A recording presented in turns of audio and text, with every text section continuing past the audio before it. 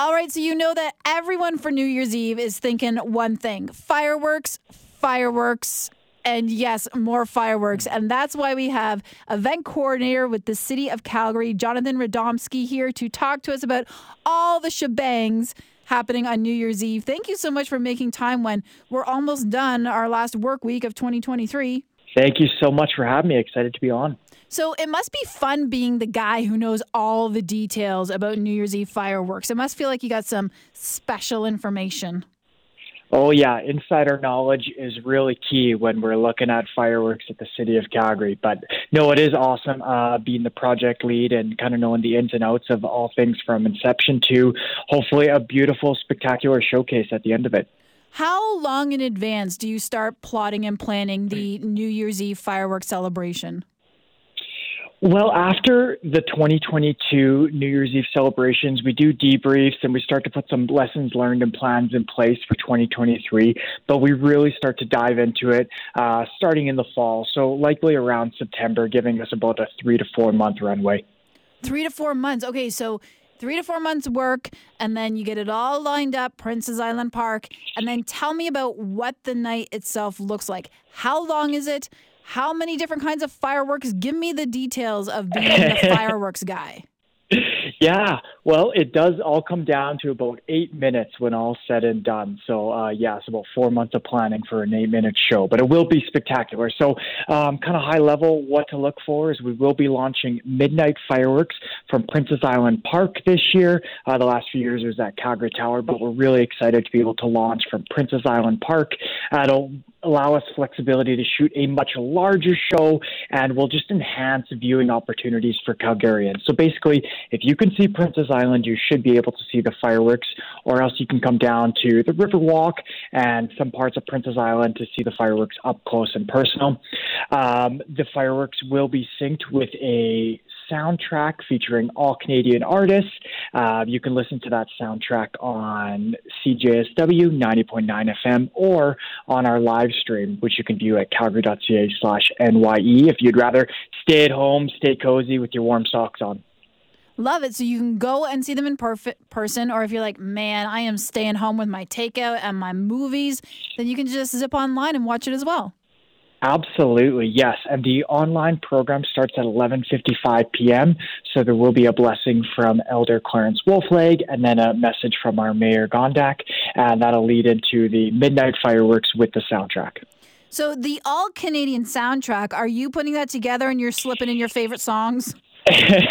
We did have a team effort to bring that soundtrack to life, but there'll be a lot of artists that most Canadians should know, such as The Weeknd, Shawn Mendes, the Arkells, and then a couple cool local acts that'll just bring everybody to start dancing and tap their toes. I love it. All right. And then if you're thinking, well, maybe I'm not the fireworks kind of person. There are some people. You also have other things going on, though, right? Like Olympic Plaza, despite the fact it's spring weather outside, the Olympic Plaza is going to be open for skating.